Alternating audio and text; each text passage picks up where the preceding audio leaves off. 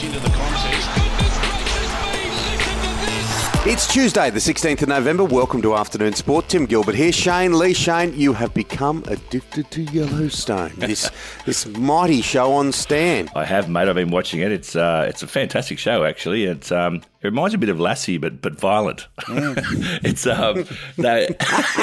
Lassie, but violent. Lassie, come on. It's got some great scenery, and it's a really, really good show. I'm enjoying that one at the moment, Timmy. Yeah. What about the daughter? Quite amazing. Quite amazing. Okay, there's a lot going on today. Roger Federer. Have we seen the last of Roger Federer in Australia? The Australian cricketers, of course, continue to let their hair down after winning the World Cup, and the billionaires are walking into rugby league.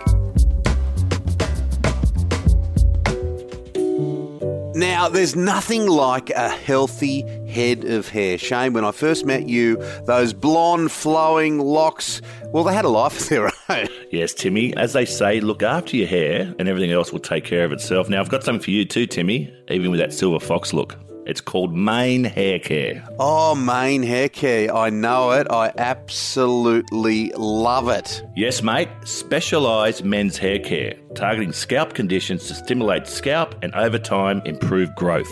Oh, it's a fantastic product. It really is. I also note that it's all Australian, fully organic ingredients, Shane. Yep. Not only will you look good, but the scent is just wonderful. Mane Hair Care. I'm going to get it on today. And that's spelled M-A-N-E, manehaircare.com. So, Shane, Roger Federer, have we seen the last of the Swiss master? I really hope not, Timmy, but I dare say we may have, mate. Roger's now 40 and he's recovering from this knee injury a lot slower than he has in the past, mate. As you get older, as we all know, Tim, the body doesn't recover as fast. But, yeah, he's a 20-time Grand Slam champion, and I think we may have seen the last of him at the Australian Open. Look, depending on what he does this year, he'd probably take the whole year off, I'd say, close to, and maybe even try and come back to the Australian Open 2023. So, yeah, that's a long way off. But the only certainty now out of the big three is with the Joker under a vaccine cloud is Nadal. So, it's wide open, this Australian Open this year. Don't you and Roger share a birthday? We do, mate, the 8th of August. So that's about all we share, mate. We certainly don't share his backhand. Yeah, but you got quite a lethal serve. But I've said it before here. It's time. Look, we can all get sentimental and say, oh, fantastic. Oh, we're going to see him again. But to be honest, look, he's been playing longer than 99.999% of tennis players in history. He has, mate. And he's always said he's been very blessed because he's quite light on his feet, and he doesn't put a lot of stress on his joints. So maybe it's his body finally telling him, give it a rest. And look, he can walk away with his head held very, very high. Now, you're a tennis player. Last time I played tennis, my Prince racket, I whacked myself in the head. So that's about as coordinated as I ever got on a tennis court. But I just don't know how he doesn't lose it more. He's just the most phenomenally cool human I think I've ever seen in sport and in sporting history. And he never was, Timmy. Coming through the juniors, the junior Wimbledon, that sort of stuff, he was a very, very fiery, and he had to learn to control his temper.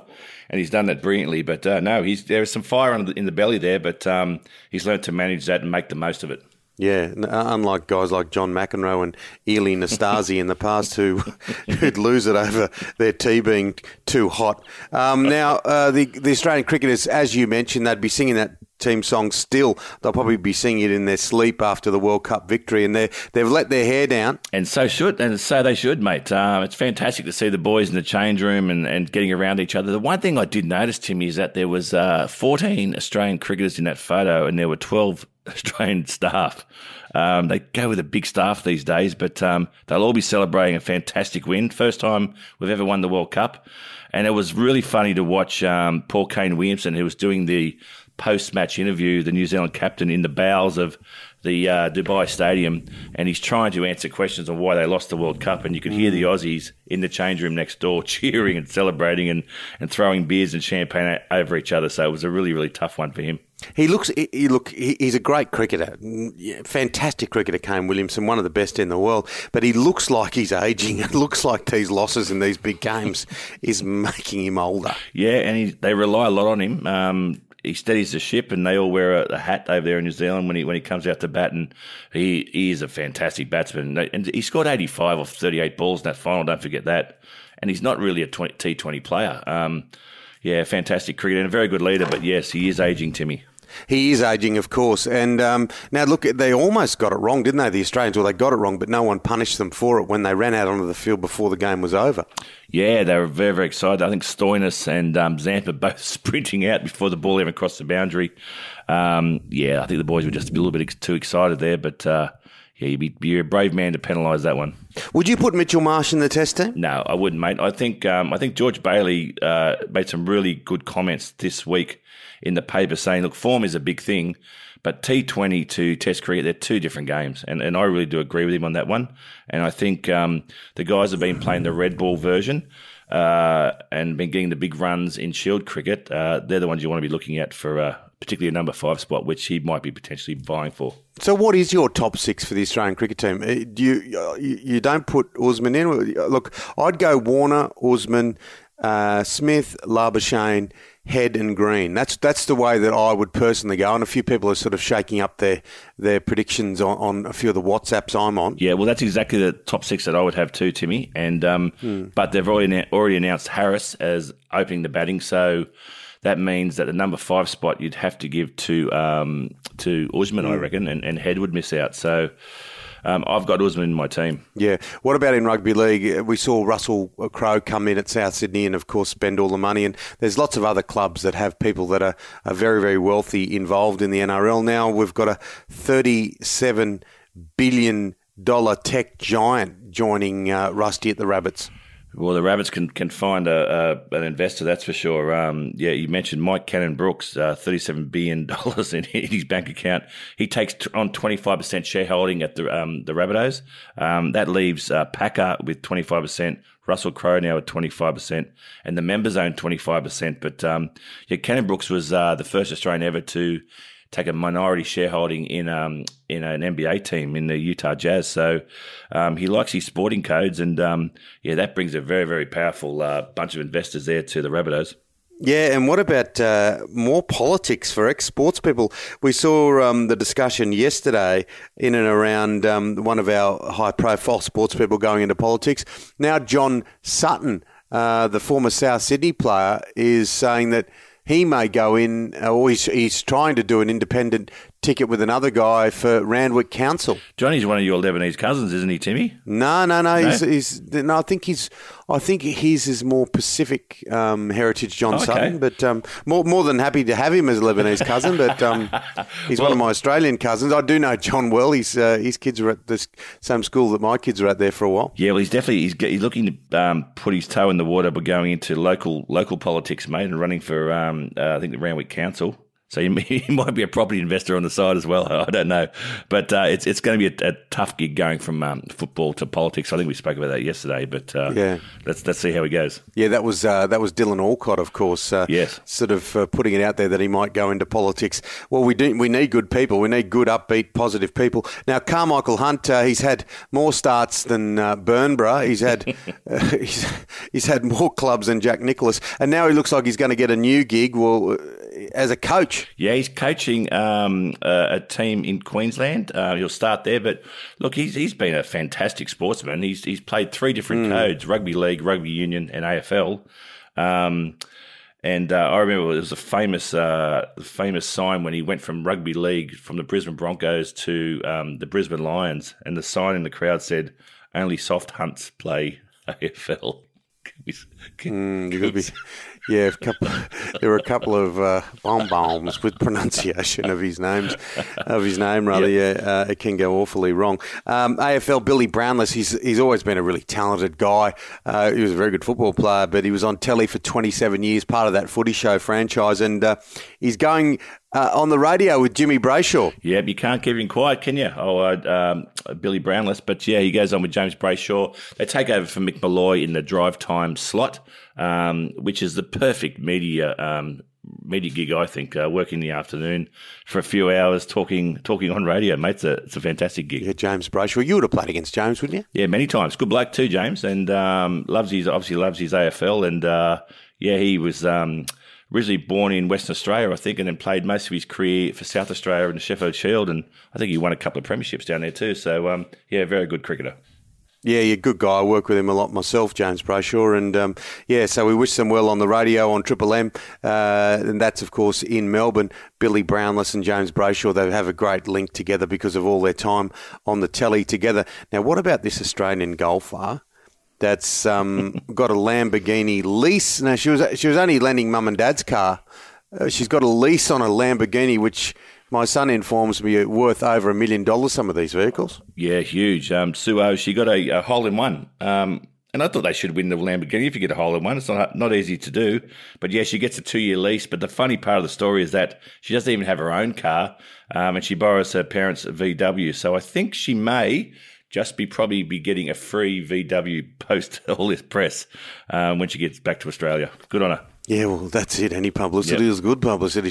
I suppose, where do you throw the clubs? They're beautiful motor vehicles, the Lambos. I mean, not that I would, dare I say it with respect, either of us would get in one. But where would you put the clubs, the sticks? Mate, if you're driving around a Lamborghini, I don't think you need golf clubs, do you?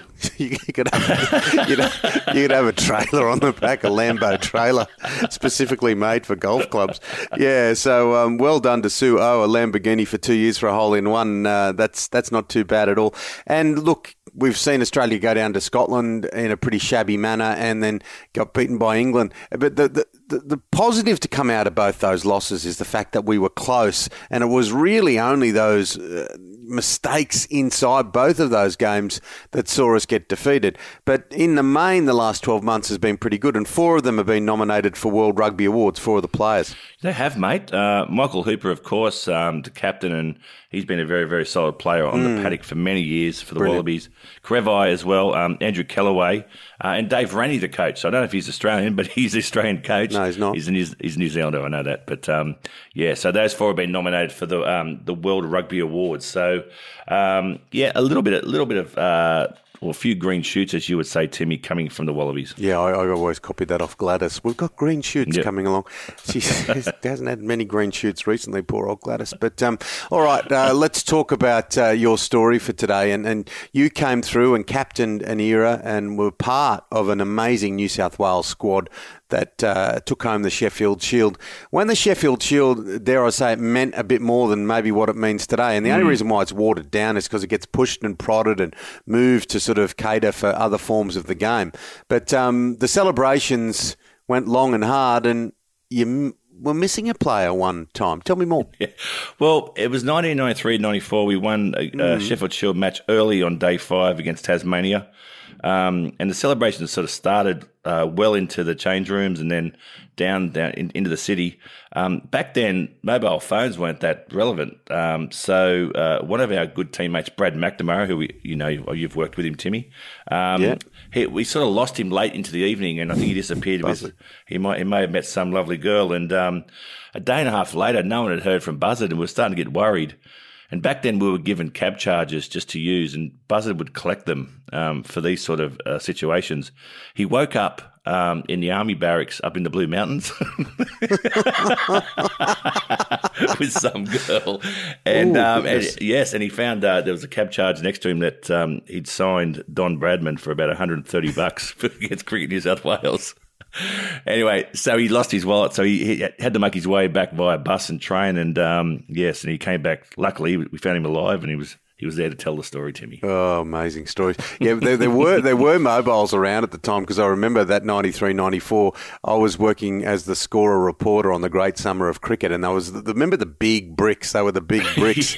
I put on like 30 kilos over that whole summer travelling around Australia. But we came back to the radio station at night, and we'd lost our phones. So you know how they had psychics on a Sunday night? Who would sort of so Andrew Moore, who now of course does a great job with the ABC, him and I thought, we'll go and ask the psychic. I don't know. Let's call her Esmeralda for the case of this story. We said, Esmeralda, we've lost our mobile phone. We've been in Melbourne. Can you sort of hit your higher powers and see if you can sort of trace it for us? So she said, yeah, okay, let's be quiet. Let's sit there. And she sort of went out with her hands out, and she's sort of there for a minute or two, and she goes, you've left it somewhere.